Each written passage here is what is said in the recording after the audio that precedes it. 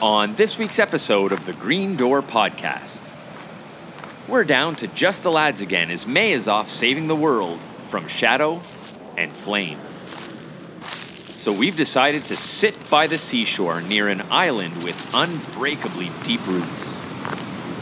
We'll discuss an island that becomes a fairy, and then later becomes a fairy island. We'll answer a listener question about all of the exciting action, figures, and fee-fi-fo Finrod. We're going to kick around some F-words.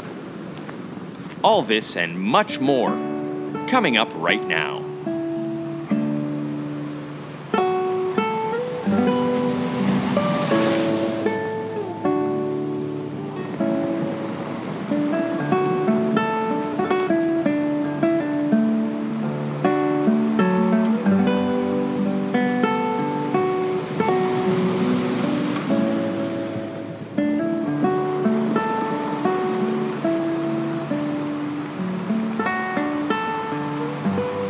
Ads, there you are. I'm over here by the cedars. Hey, mate. Oh, it's been a lovely walk. I've just been walking through this forest behind me. Yeah, I thought I could hear you as I was doing my bullet points. Man, I'm glad we ran into each other because I can smell the sea from here. Oh, it's beautiful, isn't it? Look at that view. Wow. Terrific. Let's keep walking because we're getting close to where we need to be. Have you been here before? In body, no, but in my mind, maybe 1,000 times. Tell you what, James, this coastline is amazing. It is so beautiful. It is, Ads. I love the fact that with the wind up like this, the visibility is so good, and we can see so far. It's just gorgeous, but hard to walk. Yeah, definitely. No, definitely. What's that in the distance? That's Balar, isn't it? It is. That's where we're headed. We've been traveling and journeying for a while for this location, but it's the perfect one for tonight's episode, Ads. Yeah, it's gonna be ideal. I can already feel the vibes coming. Yeah, we'll just make our way around the next corner and out to that point, and I think where the waves are breaking, there will be a good place to set up the equipment, maybe sheltered a bit from the wind behind those rocks. Yeah, and I can see some wood there as well, so that'll make for a good fire, which, as you know, we need. Definitely. Traditions are important, Ads, and so, I think it's too bad it's just the two of us, because three would set this little setup much more quickly. Where is May? Well, unfortunately for us, or maybe very fortunately, since we won't have to fight the three Balrogs she's facing. Yeah, true. May's off taking care of the world and making everything safer for us by defeating evil. Wow. Gandalf would be impressed. He would, and she's an impressive lady, but unfortunately she won't be joining us tonight. You'll be missed, May. She will. Ads, I see this area is about as good as we're going to get, so why don't I start setting up the equipment, microphones, and a place to sit while you kindle a fire. Sure. Okay. Yeah. Good idea. Well, Ads does sort of set that up there, and he doesn't need his axe because he karate chops the bigger pieces. While Ads does that, I'll welcome everybody to this windy location. And I hope it's not too cold and you've got a sweater. We're in a bit of a sheltered spot here, so hopefully the fresh sea air and the cool wind helps set the tone for this chapter about elves and a crossing of the sea. Ads, are you ready over there to light that fire? Yep. Here we go. Oh, well done, sir. Leave it to Ads. Like a good dwarf would be proud of the fire you can build in these conditions. That's a good one, isn't it, this week? Look at that. No, that is a good one. Yeah. And it's gaining in size quickly, which is nice because that wind is chilly and the warmth from the fire will help out a little bit. Everybody gather around. I see that our little group is growing. We save lots of room, as we always do, for newcomers. And if you're new to the show, welcome. We do these little setups, and we try to set the mood for these little locations in Middle-earth because we think it's fun. And hopefully you've brought something to sit on and a good attitude because sitting by the sea is always tumultuous. Absolutely. Ads. What a chapter we have. I know. I'm really excited. I'm really, really, really excited to be back at it. We've been I have to apologize to and there are listeners. We do have them. You guys do chime in, and we appreciate it. And we got to thank you guys for your patience. The summer for us has been just brutal to get episodes out. We've had no ability to find scheduling, opportunities. We've had no way to get our stars aligned. Varda hasn't been smiling on us, and we just have not recorded, eh? No, it's been tricky, isn't it? I mean, there's been times when I can do it, but you can't, or May can't, and vice versa.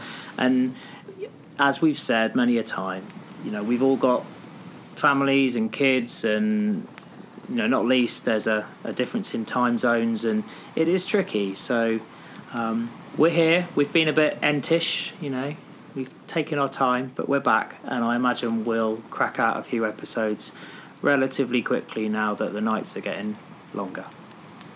Yeah, I like the longer nights. I am a night owl, and not that this is dark business, but dark for dark business sort of always strikes me when I'm podcasting at night. So, yeah, let's jump in to tell the listeners and everybody who's sitting with us here at the Now Roaring Fire ads what we're going to be talking about tonight. Let's sort of preview the whole thing. We're going to jump into the Amazon series, which is coming up. Yes. We're going to dive into that mailbag, which I hope you've brought along. I didn't see it. Is it in your pack? Ooh. Oh, yeah. No, I've got it. Yeah, I've got it here. Yeah. Jeez, my heart skipped a beat. I knew you would have it. That's terrific. Always rely. We've got at least one piece of mail in there, and so we'll address that, and then we'll talk about Chapter 5 of the Silmarillion. And if you're still with us and reading along, this chapter is another short one, not quite as short as Chapter 4 of Thingol and Melian, but it's not a long one, but it is filled with some really beautiful stuff and a few shouts to the movies and books that more people know. The Lord of the Rings book and movies get some shouts in this one. So let's do that. Amazon. Definitely, yes. Go for it. What do you think?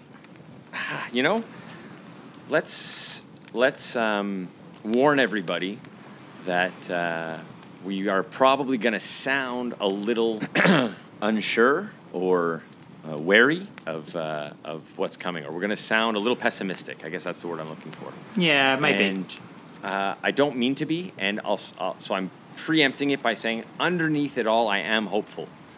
But when it comes to the Amazon series, I'm noticing ads, and we're in chat rooms and we're in social media groups with a lot of Tolkien fans, which makes sense. So I'm not talking about the average person, but not that our fans aren't average; they're perfectly average ads. He's trying to compliment you guys. He is trying. It's not coming across, but that was a compliment. Yeah, you are average. But yeah, I've noticed amongst certain groups of people that there's a pessimism, an underlying reluctance, and underlying sort of fear about what's coming. And I share a little bit ads, and how are you feeling about it?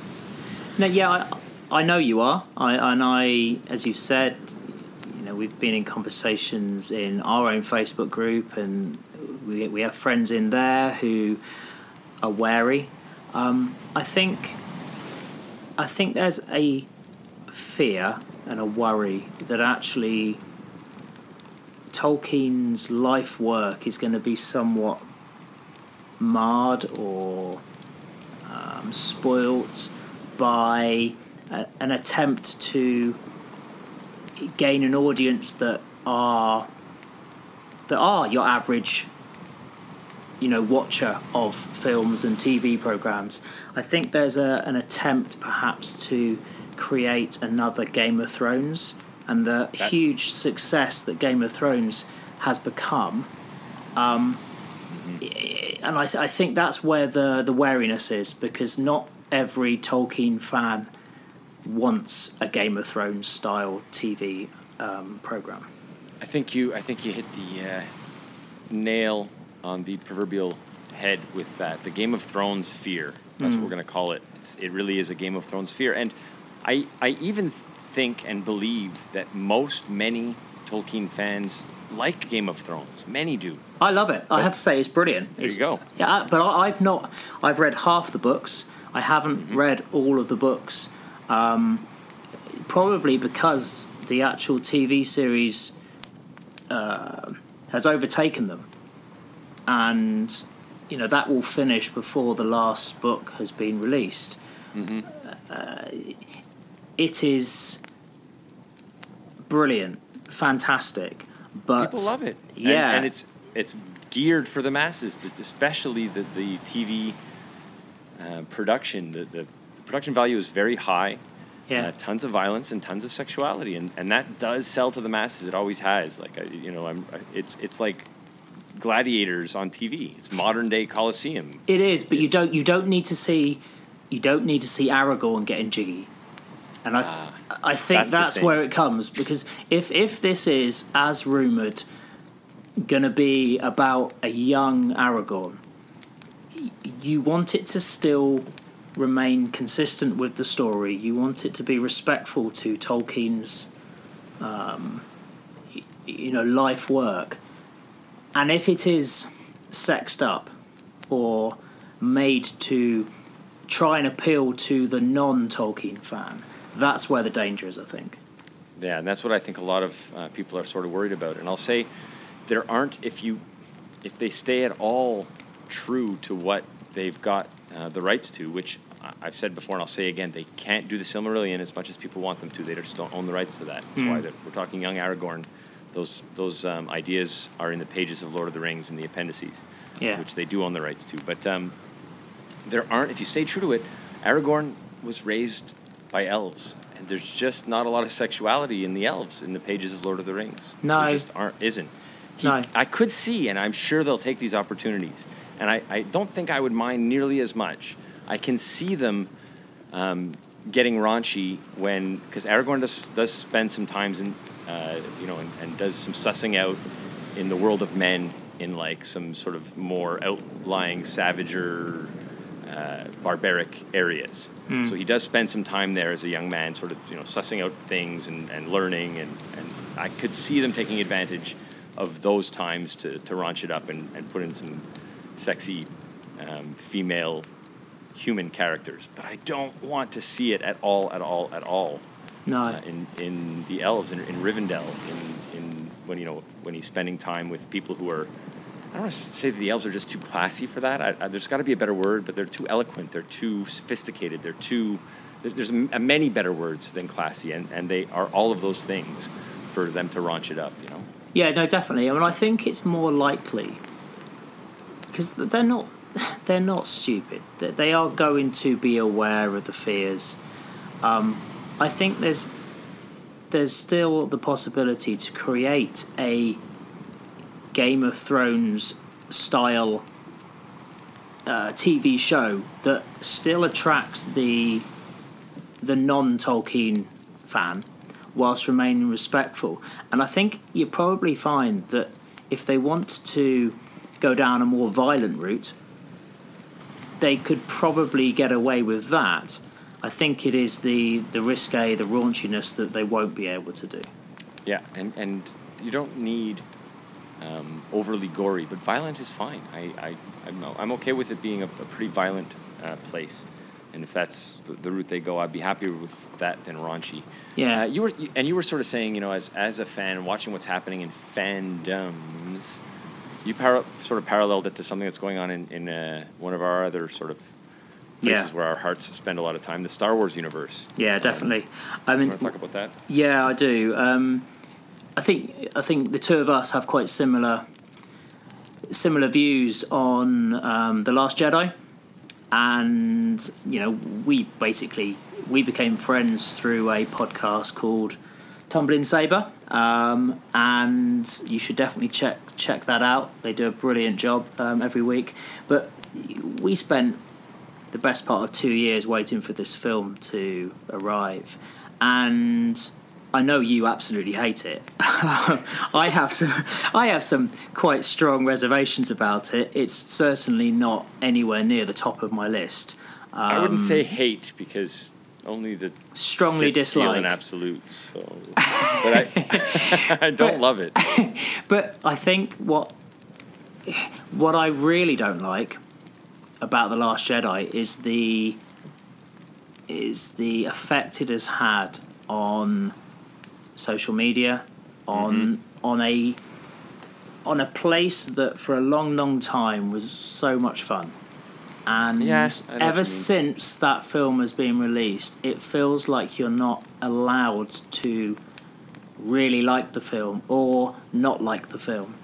You come up against attack from one side or the other, or you feel you have to justify yourself as to why you don't like it or why you do like it. And It's the people so that toxic. like it are desperate to make other people like it, and the people that hate it are desperate to make anyone else hate it. And it's Seems just that way for it's sure. just exhausting. It is. Yeah, I see that fear, and as much as I think it's possible, and I have that same fear, I wonder too if, because that's a blockbuster movie, and it will be a blockbuster TV series, I just don't think it'll have the same fallout. I think Even if it's not well received. I think that's a really, really good point. I hadn't thought of that. The film to the TV, it is very different, I would agree. Yeah, and there's something about, I don't know. I think hardcore Tolkien Tolkien fans, I think, consider the books canon first. Oh, I know they do. Whereas hardcore Star Wars fans consider movies canon. And so a new movie that comes out that's terrible is a real affront to their faniverse, because it's in the exact format of the things that they hold the most prized. Whereas, I can see the Tolkien people going like, wow, that's that TV series that doesn't count. The real Lord of the Rings is the books. But saying that, I mean, you have the trilogy, the original Star Wars trilogy, which for many of the sort of the older fan, that was their childhood sort of film, their fantasy, their escape. Now, if you compare that to Tolkien, you've got these fantastic books from yesteryear. They've been around for a long, long time. Now, this Amazon TV series is coming along to create, for the first time in many, many years, this new part of the Tolkien experience. It's true. And you could argue it's doing what Disney did, 4 or 5 years ago, coming along out of the blue to suddenly create more Star Wars. Well, this is Amazon coming along to create more, more Lord of the Rings, more of the Hobbit, more of the. I appreciate Silmarillion isn't going to be it, but it's still stories and characters from this older, established setup. Yeah, no, you're not wrong, and we're hungry for it. So I think that's why, with all the pessimism, you still there still is a buzz, and I think it is a growing buzz too. I think I'm sort of hearing more and more about it. Maybe people are a bit fearful, but that's because we love this stuff so much. So, I'm gonna keep fearful but hopeful. That's my official stance.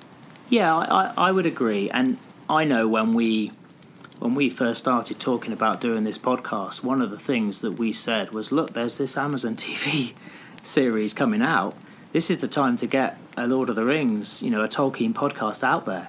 And I think both of us probably expected to almost create podcast episodes around this TV show. The fact and that may still happen. Yeah, I agree. But the fact it's become something so much more, for me anyway, and hopefully, we are establishing ourselves as a Tolkien related podcast way before the TV series comes out.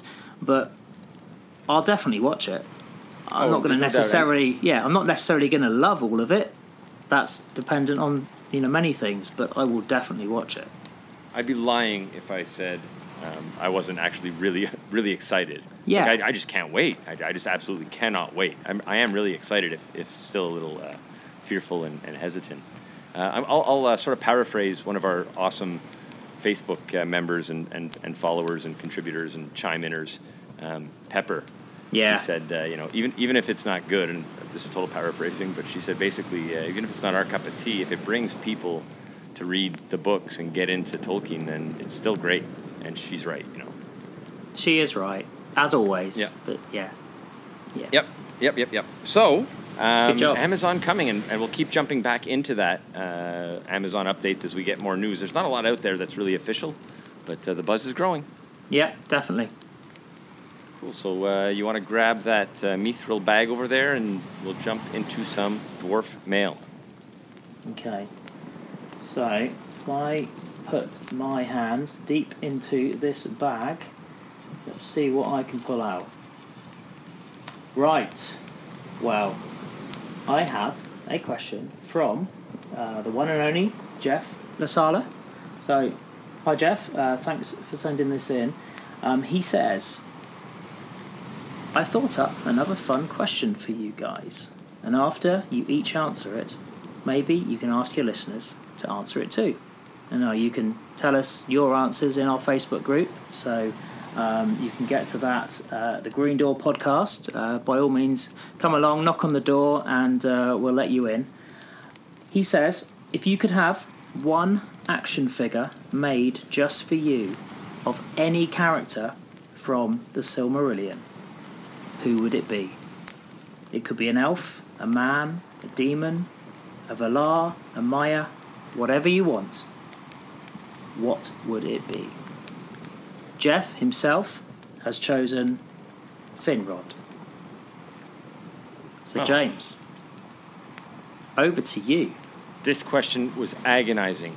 First of all, we got this question a really long time ago, so sorry it took so long for us to get it. But the mail around here is just not it's just not what it should be.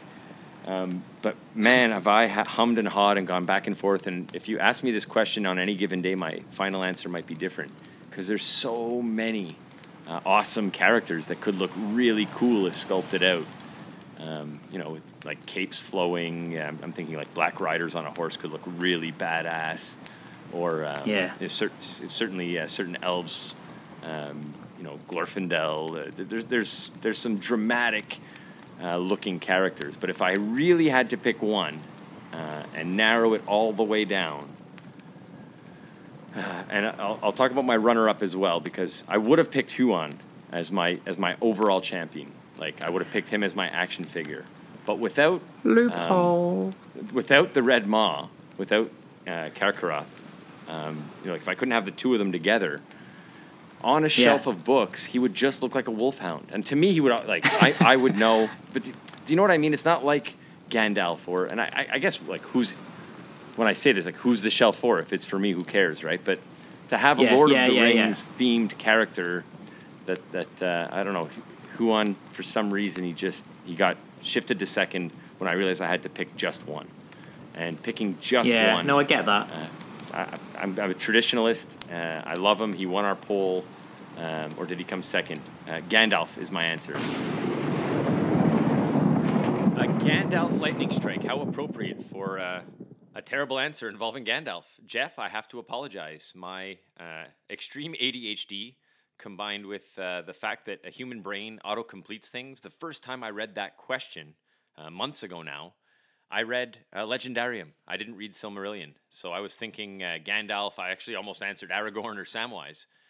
So at least Gandalf sort of applies in that Olorin is mentioned in the Silmarillion. But now that I know the actual question, I can give a much more concise answer. And I'm still not going to say Huon, even though I probably should. And I love that guy. But I'm going to say Fingolfin, just for the fact that he battled to his own death. He took on Morgoth and fell to his mighty blow, or 7 of them rather. But I think that's going to be the action figure from the Silmarillion I settle on. I think it would look really badass. I think it would be really cool, and it's a much better answer than the one I gave a few minutes ago. So thanks for letting me come in and correct that in the editing booth here, and I'll get you back to the conversation.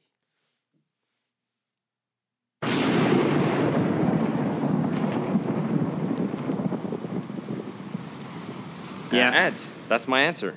Okay. And Jeff, that's mine. So listeners, some of you are going to agree with me. He's a popular dude.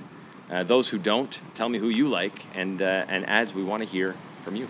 Okay, so I totally agree. Gandalf would have been a great shout. I suppose I will always associate Gandalf with the Lord of the Rings, with the Hobbit, more than the Silmarillion. But who would I choose? I think, and it's quite apt because of the chapter that we're about to talk about. And where we're sitting. Yeah, indeed. In sight of the Isle of Balar, there is a certain surf god that I have always loved ever since starting to read this wonderful book, and that's Osse. And there is a picture. I'll have to put it into the Facebook group and tweet it maybe. There's a picture that I found of Osse rising out of the water, and he looks epic. And so if they could prepare a figure based on this picture, that would be my choice. Wow. No surprise, and yet I tried to talk into somebody else, and I couldn't. It's such a good answer because he's... First of all, there's not a lot of art about him. If you try to find artists' renditions, there aren't a ton, which I sort of like in a way, because now, like, if I get a Gandalf sculpt, is it basically like you go one of two ways? Is it an Ian McKellen sculpt, or is it like, sort of a more original, which if anybody does it since seeing the movies, they're going to be affected by the Ian McKellen one anyways. So I don't know. It's like, in a lot of ways, I like the lesser known guys better because it would be such an original action figure, and it would look so unique in that way, Yeah, I mean, I think the question's great because you get to look at it from a very personal perspective. So I think that's why when you were talking about Huan, you knew that was a character from the Silmarillion. The fact that no one else does, that doesn't really matter. It doesn't. I'd be worried my kids would grab it thinking he's like part of the Scooby-Doo set. I got it. But that'd be my fail as a parent. Really, that would be my failing, my shortcking as a parent if they didn't know who he was. So do you know what? I was watching with my son yesterday. In fact, have you seen Robin Hood, Prince of Thieves recently? Of course. Yeah. So do you know this? Recently, right. I don't know. No, not recently. Well, do you know the scene where Little John's son is being chased by Guy of Gisborne, and he climbs the tree, and there's a pack of dogs and soldiers after him. Okay. Right. Well, I'd never made the connection, obviously, until reading the Silmarillion. But basically, there's 4 or 5 massive wolfhounds. Sure. And that's the first thing I thought when I watched it this time. Oh, that's bloody great. hell. Yeah, and that's it. Never had it before. Every time I watch that film now, that is what I will think. So yeah, they're an impressive animal, really. Just to see them live is even sort of like you can't even get the scale of how big they are in pictures and stuff. But they're really impressive, just enormous animals. Yeah. Yeah. Good stuff. And he's great. Maybe I want to change my answer now. Okay. I guess it's Gandalf riding on Huan. Okay, so on to the next question. Good stuff. Good stuff. Yeah, I Corey'd it. I can't help it. You did Corey it. You will see when you listen back. When you listen back, I do say loophole. I know, I heard it. Oh, you heard it? Okay, good Chop stuff. rules with a Z. Cutting that. So, great question, Jeff. And he thanks, says Jeff. his answer is simple when he picks Finrod, but I don't think that's a simple answer. I think it's a great answer. And there's a bunch of elves whose first names start with an F, and even Fin that you could pick as good choices as well. Yeah. So there you go. Thank you, Jeff, for the amazing question. Hopefully we've answered it to your satisfaction. And from there, we're going to take it to the Facebook group where we've got some new members, don't we? We do, yeah. We've got 91 now. It's a really good little place. I have to say, every single day, every day there are notifications on my phone when I check them in the morning, when I check them at lunchtime, and it's just really, really good atmosphere. Yeah, everyone's lovely, everyone's really friendly, everyone's really informative as well. They know their stuff. So we have some new people in there, and they are Jeffrey, Ashik, Corey Olsen, the Tolkien professor himself. Spare no expense. Daniel Brush, Mr. Dave Donovan, Jennifer Brody, John Garth, author of Tolkien and the Great War, James, is in our Facebook group.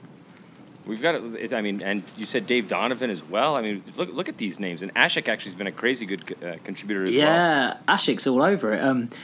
We've got Julia Mercedes, Justin Stenson, Michelle of Tumbling Saber, Patricia Pierce, and then a couple of Sarahs. Sarah Sarah Zagaki. Apologies, Sarah. Pronunciation is not my forte. Sarah Zama as well, and last but not least, Susie Riddler. So we're up to 91. It's growing. I didn't ever think we'd get anywhere near 100, and we're not far off. And I figure we're only missing 9 more Sarahs, and we'll be there. We've got about 5, I think, at the moment, so we're doing well. Yep. I love that little group. It's fun. Hope you guys are enjoying it too. Summer's been slow for producing episodes, and sort of a little slow for me in the Facebook world as well, but I plan on building that up. I love the sense of community. I was saying this to Ads before we were recording on the walk over here, and yeah. I was saying to him that I'm really enjoying the community, and I'm really looking to foster it. So you'll probably see me being a little more active in there in the coming weeks. So yeah, thanks for following along. Okay, Ads. I think we've beat around the bush for long enough. Let's get into this chapter. A chapter that takes place without much involvement from Melkor. In fact, one of 2 chapters that deal with this time of bliss and prosperity, a time of peace and wonder. Sounds pretty good, right? Well, yeah, it's definitely a chapter that on reading it a second time, I got so much more out of it. And I know you say that about the book generally, but I mean this chapter especially, just reading it through again this evening, little things connected again, and you get a slightly different understanding, a slightly deeper one, very much peeling the onion. Yeah, it's a good one because it sort of introduces to us the most important elves and how they're different from the other ones that are still peripherally existing in the world and make the world cooler. Like for example, I'm sort of referencing right now the Vanyar, which are the elves that don't come back. Yeah. And really, they're sort of, we don't hear a lot about them. But they're described as the fair elves. They're described as like sort of the highest in rank. And so to me, the idea that those elves live at the foot of Tiniquitel and, their existence, even though I don't know about them in stories, it makes the world a cooler place that I want to know more about. There's a mysteriousness about them, isn't there? Which I think you understand, you learn so much about the Noldor, and you don't really hear a great deal about the Vanyar. No, and so, yeah, that's it. This chapter sort of gives us a little taste of what's going on in these really good times in basically what's the nicest place in Middle-earth. So, it jumps us right in. The chapter itself is only about 6 or 7 pages long, so it doesn't take long. And right away we're told that it's time for the elves that want to make the trip across the sea. It's time to do it. So Ulmo, as much as he's of all of the Valar, the most reluctant, he's the one who's sent to bring them over. Yes. Yeah. Why do you think that is? Just as I said it, I'm curious to ask you. Why do you think he's the one who sort of didn't want to do it? Why do you think they sent him? Well, I think it's his domain, I guess, to start. Yeah, the obvious answer is the sea. They're on one coast and they need to get to the other coast. I think he throughout the story he's almost the voice of reason, isn't he? I mean, you could argue that by bringing the elves over, it doesn't actually end brilliantly. No, and it's probably not, or it's. You could argue that it's likely not the will of Ilúvatar. It's probably not what he wanted in the end for his children to live in Valinor. The grand design seems to be like that wasn't it. So you could argue he was maybe right in that argument, and him and Mandos, I think, the most far-sighted overall. I think that they have the handbrake on a little bit more, don't they? And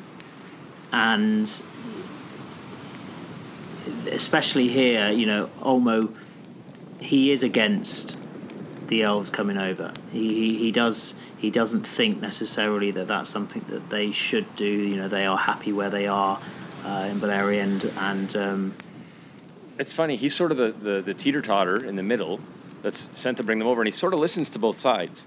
He goes to get them when he's told to, but like when the elves hesitate at all, he's like, okay, you don't want to go? We'll stop right here. Yeah, true. He sort of does listen to both sides. Like he's torn right in the middle of the whole thing. How much of that do you think? How much of that do you think is Ossé? Because he's aware that Ossé, who, I mean, how would you describe him? His sort of brother or his lieutenant, servant? Yeah, sort of like best friend, yeah. Like little brother. Yeah. Little brother's good. I think little brother's good because he's very against the elves going over. Yeah, he is. Well, and even selfishly at one point too, because as it says, what we're about to talk about, and I guess we'll jump right there. Is Ossé becomes really familiar with some of the elves living on the shoreline, and once the first two groups head over in a really cool way, which we'll talk about in just a second. Ossé, likes having the elves around to teach things to, like shipbuilding and to hear their music, and he misses them when they're gone. Like, when the shoreline is elfless at a point, he finds it quiet and lonely, and it's not for the better. But I guess I'm jumping ahead. Let's talk about Faërie Island, or an island fairy, or whatever we're going to call this thing. Isn't it cool? I love this. Yeah, it's brilliant. Such a great idea. Such a great way of getting them from A to B. So the first two groups are ready to go over, the Vanyar and the Noldor. And so Olmo comes over, and they're on the shore, and there's a sea to cross to get to the Blessed Realm, to Valinor. So take it from there, Ads. Okay, so basically, Olmo, he uproots an island. So that there's this island in the middle of the sea between the two shores, and Olmo comes along, picks it up, and basically uses it as a boat, a ferry. The elves get on, the Vanyar and the Noldor, they embark upon the island, and they are drawn over the sea. And what I think is brilliant is Tolkien describes the eastern horn of the island that was so deep grounded around the mouths of Sirion, which is the big river that sort of flows into the sea, that part of the island sort of breaks away and remains where it was. And that's ever after called the Isle of Balar. And that is where Ossé often comes to. And I read that, and the first thing I thought of is surfing. And, the waves crashing against this island that's just off the coast. It's just brilliant. There's something about it, too, that struck me when they said it was so deep-rooted that even, like, this god-like being, when he tried to break it off, it stayed there against even his will. Yeah. And it becomes Ossé's home. I thought to myself, like, that's Ossé. Like, the waves are crashing around it, and it's a wild, and it's, maybe hard to predict, and that area, and it's like a pretty cool place, but it's also deep-rooted. And that's, Ossé's, like, he's not just all surface flash. I think he's got some pretty good ideas, and the fact that he revolted against his boss sort of once too shows he's got some pretty strong ideas of his own. So I like the deep-rooted somehow struck me as a good personality trait for Ossé. Good shout. No, I like that. And you've got Union as well, haven't you? Obviously, that we learnt about in a previous chapter. So Ossé's wife, and you can just see the two of them interacting around the coastline as well. Awesome. Yeah, I love the imagery. And there was something we sort of glanced over or sort of gleaned over there, but it says too when Ulmo first comes to get the elves before he uproots the island, they're a bit wary of him. They're a bit nervous. They're a bit anxious, and he sort of quells that anxiety with music. Again, going back to the music of the ocean and the sound of the waves. And they become enamored with him and with the ocean from that point forever, sort of moving forward, which I really liked the imagery there, and sort of what it put in my mind is the sounds of Ulmo's music would be very very rhythmic and long and slow. Yeah, no, I mean, it actually says, doesn't it, horns of shells. Yes. And, I mean, I definitely did this as a child, and I would have heard this saying numerous times from grandparents and mum and dad. You know, you'd have a big old shell, and if you put your ear to it, you'd be able to hear the sea inside it. Of course. And that when I read that particular sentence, that's the first thing I thought of a massive, great pink shell in my mum's bathroom, which as a kid I used to listen to the sea in. Yeah. And it's funny, my kids just did that last weekend. Really? As we were at the cottage, and there was a conch in one of the bathrooms, and I was like, I told them, you can hear the ocean if you put your ear to it. Yeah, see, we're still doing it. We're passing it on. Yeah. But I thought, again, reading that, it was interesting to see that the elves were fearful of the sea, and Olmo made them desire it. Yeah, I agree with you, and also I thought it was important the distinction between not the distinction, but the sort of connection between fear and desire. Like they're really related emotions, and he sort of ties them together nicely in this chapter a couple of times when he talks about how the elves feel about the ocean and Olmo. Yeah. And he did it previously as well. Tolkien did, and I thought it's true. There is a connection there between those two emotions, those two feelings of fear and desire. It can be scary, right? To sort of to lust after something. Yeah, no, and the imagery of, how powerful a wave can be as well, and that crashing against the shore or an island or whatever, and strong emotions, strong imagery as well. Yeah, he's really good at that stuff, and so we've got a fairy island that ferries them across the sea to the Blessed Realm, and the first two groups get off and they make themselves right at home. They do, yeah. They love it there, don't they? Many years passed, and they get to bathe in the light of the trees, and they really do sit down roots. Right. It's Tuna, I believe, is the name of their. I think I'm pronouncing it right. I get that. It's because of our friend Jeff LaSala in his primer. When he wrote about this part, he said, just pronounce in brackets, just pronounce just like the way you think it would be. But, the island of Tuna is where they make their homes, and I always picture it as sort of a smaller version of Taniquetil. Yes. White towers and I guess a Mount Olympus style home for the elves underneath at the foot of the gods, I guess. Yeah. But so they live there for a long time. Well, the third group, some of them are tarrying, just weren't ready to make the voyage yet, and while another bunch of them were still looking for their lord and friend and leader, who was making kissy faces with a Maiar in the woods. Yeah, true love, I believe, wasn't it? I think. I said kissy faces. Doesn't that mean true love? Kissy faces. Yeah, I've got something to say again about that. I've got to do it for May, but I could do it now, I guess. I mean, it's just convenient, isn't it? Really, that the Teleri, they finally. Well, let me backtrack a bit. Many years later, the Teleri decide to actually follow the other elves across, and Ulmo goes back. We won't glaze over that. Ulmo goes back with the island, moves the island back across the sea again. They get on, and pay their fare. Back across the sea again, but not all the way. No, almost, because Ossé has a bit of a hissy fit, doesn't he?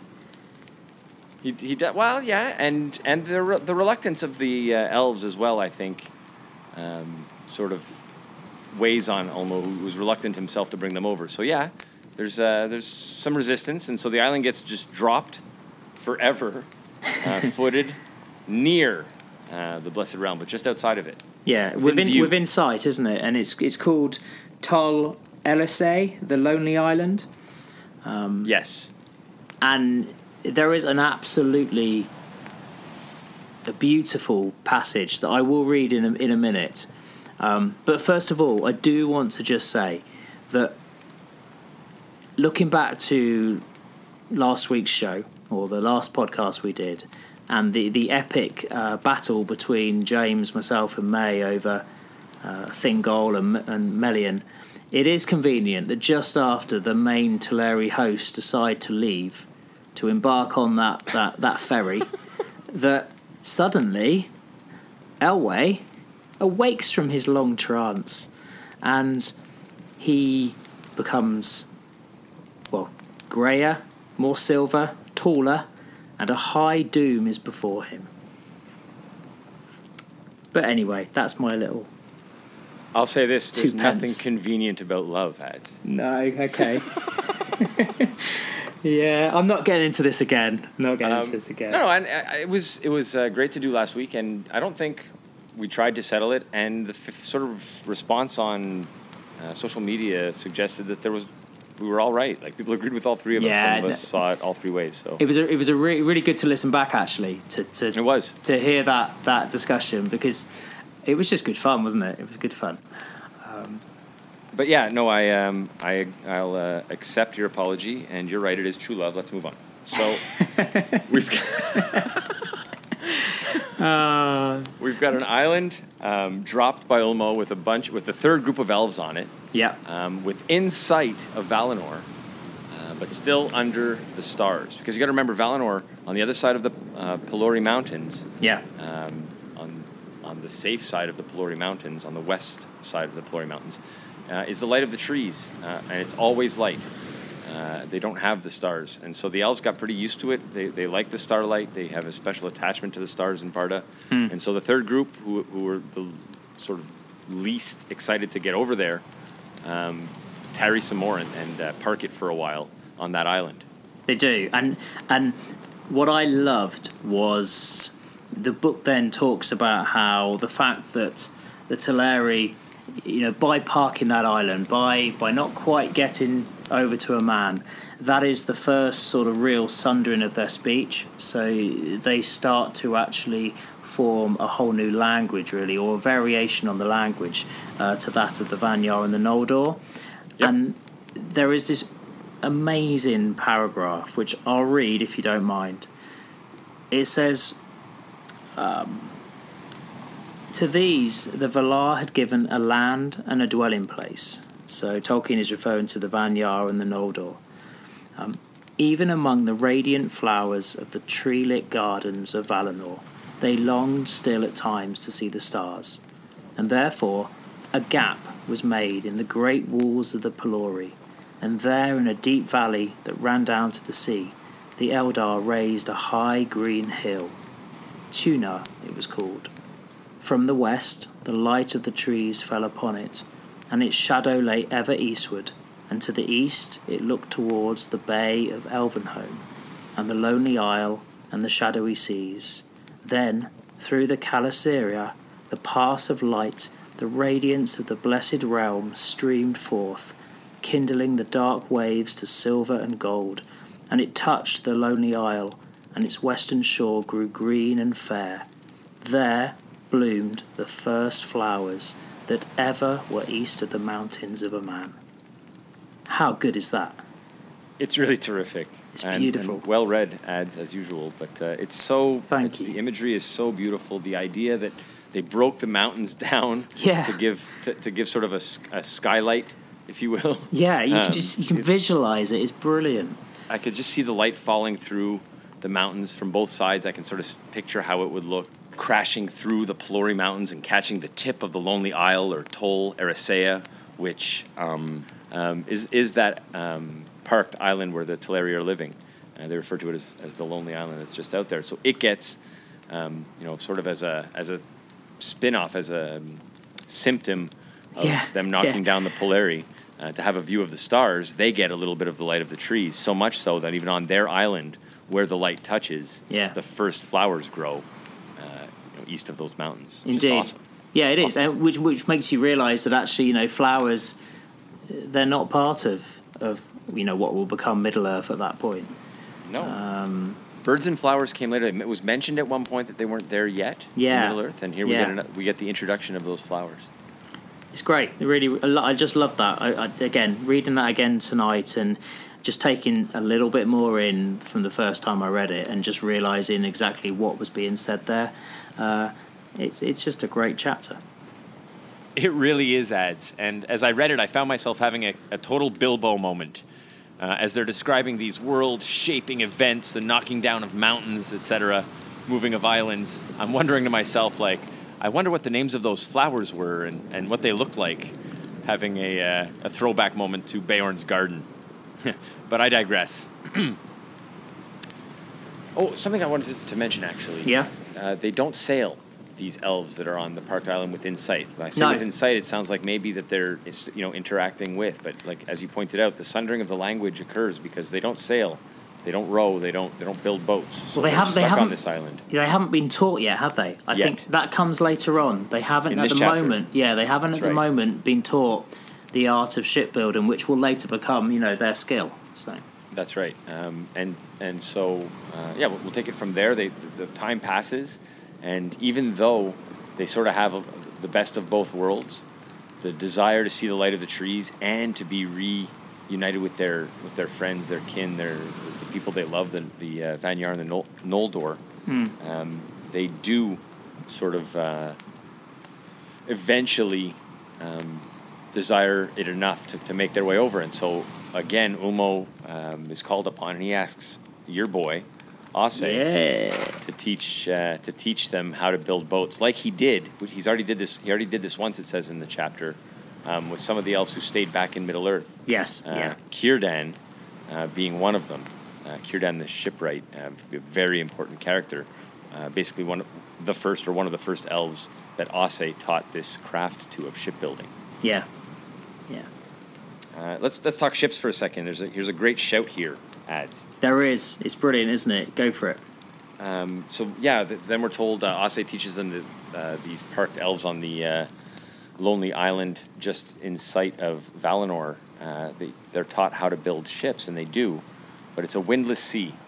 And so they're gifted these giant, powerful swans to pull their boats across the windless sea, which I love, love, love, love. It's so powerfully beautiful and poetic and magical. Yeah. But I pointed out to you off air before, I found it a bit ironic that in a universe, in a world where, the guy who wants them there is the god of wind. He's forgotten to do it. It's a windless sea that they have to face to get, to get across their final sort of hump. But I'll chalk that up to just the enchantment of the coastline or something. I agree. I think that's just a lovely passage. And what I thought of when I read that the first time was a link back to actually the Lord of the Rings itself and to Lothlórien. Yes. And the swan boats. Absolutely. And you just see a connection, that the idea that's come through from one book to another. I think that's really cool. The idea that the swans would be an important part of the ship making, ship making tradition for elves, based on sort of how it all started. Now, granted, those are the Telerian, I guess. Technically, Galadriel is Noldor, but Noldor, isn't she? But I still think sort of we're rooting it back to the history of who taught them and how they first made the trip across to Elven Bay, or Elven. What's it called? Elvenhome? Is it? Is it Elvenhome? Let me just look back. Elvenhome, the Bay of Elvenhome. That's it, the Bay of Elvenhome. So, based on sort of how it all started, I think that's really a great shout when you see that in the movie. Galadriel standing on that ship with the big swan head. Yeah, it's beautiful, really cool. Isn't it? And I believe, I think you put a photo of your new shelfie. I sure did. On earlier on today, and I know that you've got a beautiful version of the Silmarillion, which has that fantastic picture on the front cover. The Ted Naismith. It's amazing, isn't it? He's a great guy. Actually, the one beside it is also his. The blue cover with the picture you're talking about is his, and it's new. Came out, I don't know, in the last couple of years. Yeah, I definitely want that one. The one beside it in the picture is the red and black cover. Is also his. Same book, same illustrations, everything else inside. just right. I didn't realise that. Updated cover. Yeah. I love them both. They're both gorgeous. I love that cover. It's definitely on my wish list. That book. Striking. Very striking. Absolutely. Indeed. And so we've got that sort of great little spot. And we glazed over something too. Another shout. While we're talking shouts, it says in this chapter that we read, while the elves are making themselves at home in Valinor, they really do like these trees. They're shedding all the light. Yeah. And so it says, Yavanna, being the giver that she is, gifts them some pretty special white trees. It denotes that they don't give their own light like the two Telperion and Lorelin, but they are sort of hallowed, trees that have There's a great lineage, isn't there? Yeah, great lineage. Thank you. That have a very important lineage. Yeah. So and they're mentioned, it specifically straight up names Nimloth, the White Tree of Numenor, which I just thought is another great shout for people who have only maybe read the books or seen the movies. And it's those little nuggets, isn't there, that make you think, oh, brilliant, that makes so much more sense now. I mean, it's ironic, really, but I think we'd be even more excited about this chapter if we had called the podcast a slightly different name. Yeah, this chapter would have been a pretty special one. Yeah, but the Green Door will get its day. Oh, the Green Door will definitely get its day. Definitely. All in due time. No, that's a great shout. Great shout. Yeah, there's a couple in this chapter that I sort of got the warm fuzzies over, and that was one of them. Yeah, the Gondolin's mentioned as well, isn't it? Later on, when they're talking about the various Fs. Yeah, Feanors, your Fingolfins, and it refers to Turgon, Lord of Gondolin, and there's definitely a bunch of words that people will just in their minds call F words, and that's okay to do that because you'll get so annoyed that they're really just they are F words. They are F words, yeah. They are definitely F words.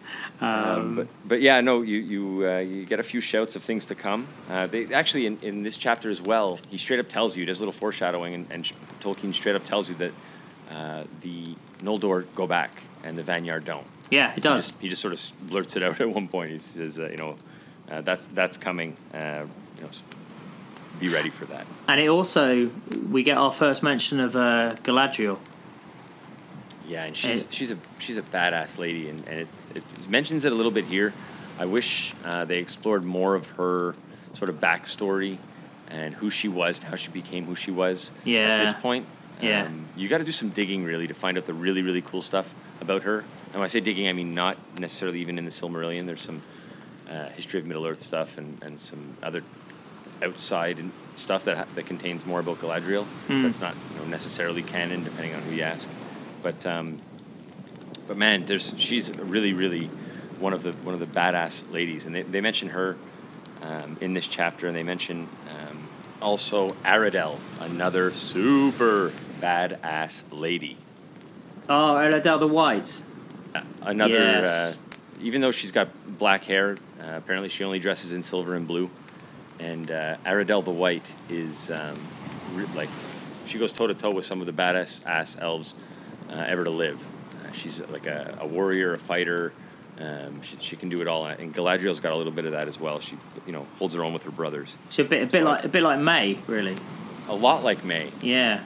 Aradel the White is one of the people I think May would really sort of identify with and attach to the more she dug up on her. So we'll follow that up and ask her what she thinks.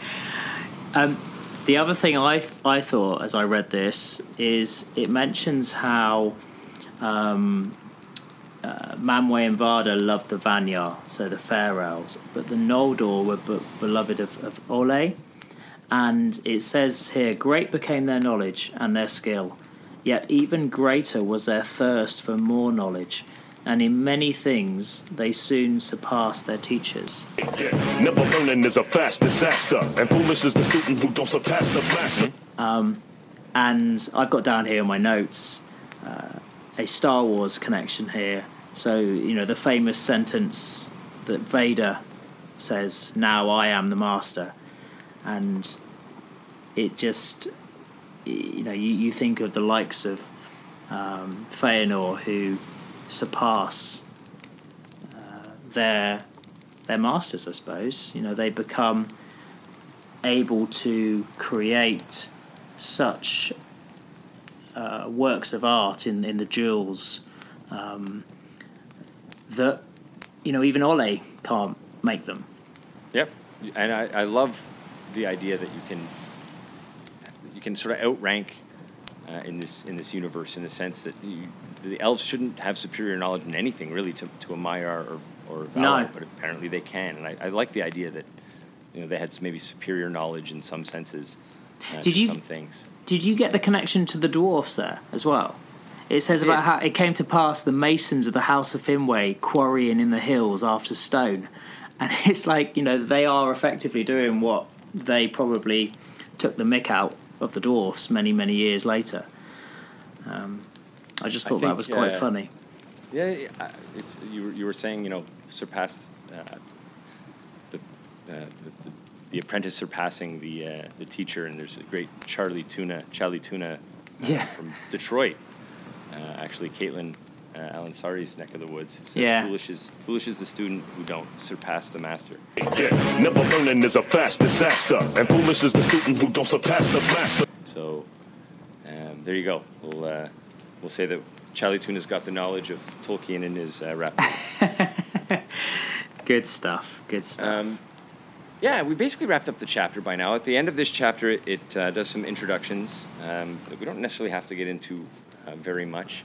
It leaves us with the idea that the Vanyar stay and the Noldor are going to come back because they tell us that, and the Teleri know how to build ships. Mm-hmm. So we're left with that information, and we're also ending the time in the book where it's so peaceful and Melkor is not in the picture. He's coming back next chapter. Just because you've mentioned his name, can I say one more thing there? Of course. Because right at the end of this chapter, it talks about one of the Fs, an F that we're going to become very, very familiar with over the next few chapters, Feanor. And it says, Feanor and his sons abode seldom in one place for long, but travelled far and wide upon the confines of Valinor, going even to the borders of the dark and the cold shores of the outer sea, seeking the unknown. What does that remind you of, James? Oh, like exploring the void. Yeah. I can see that. It didn't strike me until you pointed it out just now. But it's the same sort of desire that Melkor had. That's what I thought. I saw. That's good. That's good, Ads. I like that. I saw a comparison with Feanor and Melkor. Oh, it's huge. And that will become. I can't believe I never. That will become. Yeah. I can't believe I never saw that before. Good shout, man. Yeah, for sure. That's a similar parallel. Yeah, I think it is. I think it's saying, restless. Look at the weaknesses of Melkor and the weaknesses of Feanor. They're very similar. He's pride. He's boastful. He's vain. Yeah. He's and he's not satisfied with anything he has. Same with Melkor. No. That's really good. I'm just wondering if I can find quickly. I might not be able to, but if I can find the actual wording of the Ainulindale. I probably can't very quickly. I can plug it in later. But it is, I'll let you plug it in then, James. But I would imagine it's pretty similar in words. I would imagine Here it is. It says, it says he had gone often alone into the void places, seeking the imperishable flame. For desire grew hot within him to bring into being things of his own. But it's definitely that. That's what jumped out to me when I read it. No, I like that, Ads. It hadn't necessarily jumped out to me, but it does glaringly now.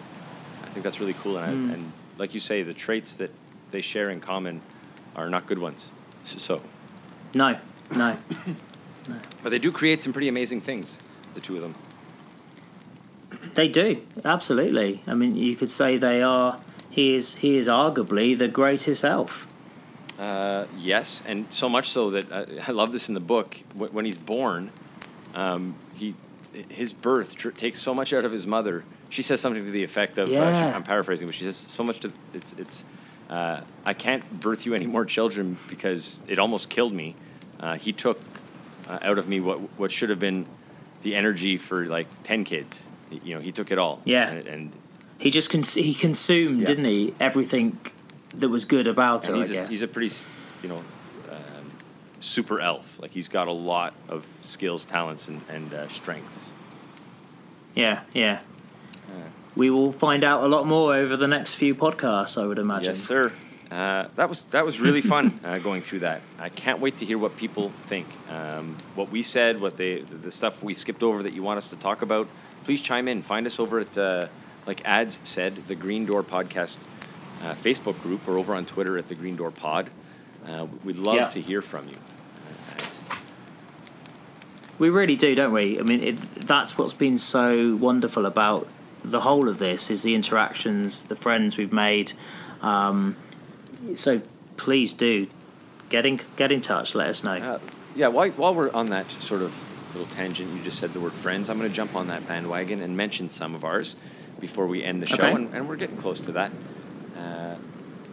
First, I want to say our buddy Joel, who I spoke to a couple of times on social media. We toyed with the idea of getting him on this episode, but then we got delayed. We will have his voice on this show at some point, and he'll be talking about his new book. So congratulations on that, Joel. I wish we'd gotten this episode out sooner, because your book's been out for weeks now. But I want to... That's our bad. It is our bad, but I want to congratulate Joel Hawbaker on his new book, Inverted Leadership, Lead Others Better by Forgetting About Yourself. And so he'll be on at some point to mention that book and tell us a little bit about it, but I wanted to say congratulations, Joel. I also... Yeah, great stuff. He's a really great member of our groups. I also wanted to point out that if you haven't yet, you should check out the following people's writing. Olga, Melody Muse. She's got her latest reflections out about Muriel, and it's a really good one. It's worth your time, so go check her out. You can find her at Melody Muse on Twitter. You've got Jeff LaSala's ever entertaining, ever leaving us in the dust with his Silmarillion primer. He's so far ahead of us now, but I just love reading it every week. And the title of this one, The Tragical Misery Tour, I'm just going to leave it at that. There's a little more to the title, but I just love that. I love that play on words. Is really good. So find him on Tor.com and read his stuff. We've also got our good friend Matthew Salvatore, who's always making amazing stop-action videos. And if you haven't checked out his work yet, they're awesome. They're so good. So go to YouTube. Oh, they're brilliant. Check out World's Finest or Boba Fett. Those are two of his favorites, and I'll link them in the show notes underneath where you downloaded this show. Good stuff. Two more real quick ones. One is our good buddy Matt Keegan from Down Under. Haven't plugged Hindsight in a couple of shows, and I should, because it's a great book and he's a great guy. So if you haven't bought Hindsight, go buy it. And our good friend Rob Wade, whose ebook, Assorted Thoughts on Podcasting, is available on Kindle. So go check it out. Rob Wade is an awesome dude, and he knows a lot about podcasting. He's got a ton of experience. So he'll be able to hook you up with all you need to know. Yeah, I think Rob's book is basically his sort of views on podcasting and little tips and things that he's discovered that are good things to do, things that he's discovered that maybe don't work as well. Yeah, he's been doing it for a while, and he's got good ideas, and he can save you some time and frustration, because there's lots of little tricks, and Rob's a smart guy who's been doing it for a while, so we'll plug his book as well. Yeah, what he doesn't know isn't worth knowing. There you go. Well said. Bilbo would be proud. Yeah. So, Ads. James. Who do you want to thank or say goodbye to before we close up? Yeah, I think you've pretty much ticked every single box. I mean, we thanked Tumbling Saber obviously earlier on. You can plug them again. Give them a little shout. I love those guys. Tumbling Saber. If you want to kick off with a Star Wars podcast, look no further. Tumbling Saber is part of the Star Wars Commonwealth. There's loads of great shows in there as well. But go check them out. And if you want another Tolkien-based podcast, then you really can't go wrong with a Prancing Pony. So I love those guys too. Alan They're and awesome. Sean, they are a little bit ahead of us. So they've already done the Silmarillion, but they're a lot ahead of us in every way. They are they are ahead of us in every way, but definitely well worth a listen. Yeah, no, they're great. We've got always great members contributing. Strangeland Elf's art, at Strangeland Elf on Twitter. Her art's always great. At Jay Glover Art. His art's always amazing. Go check those out. We like having everybody involved, so anybody who wants to reach out to us, if you haven't before, don't be shy. We don't bite hard unless you're holding lembas bread. That's true. We've also got some musical talent, haven't we? Yes, sir, and talent is the right word. As always, on the way in, we heard from, at Beyond the Guitar on YouTube, Nathan Mills. Go check out Nathan's music. He's just incredible. And we also, on the way out, will hear from Harry Merle, who's equally talented and engaging and wonderful to listen to. So thank you guys for your awesome music. It adds a lot to the show. Sorry to May who couldn't make it. Yep. I'm going to pass the send-off mic to Ads. I'll let him say thanks to his beautiful wife Sophie and anyone else he wants to mention. Well, thank you to my beautiful wife Sophie, to my 3 gorgeous children, and just thanks to all you guys out there. It's been another good show. I've had a lot of fun recording this with you, James, and on to the next one.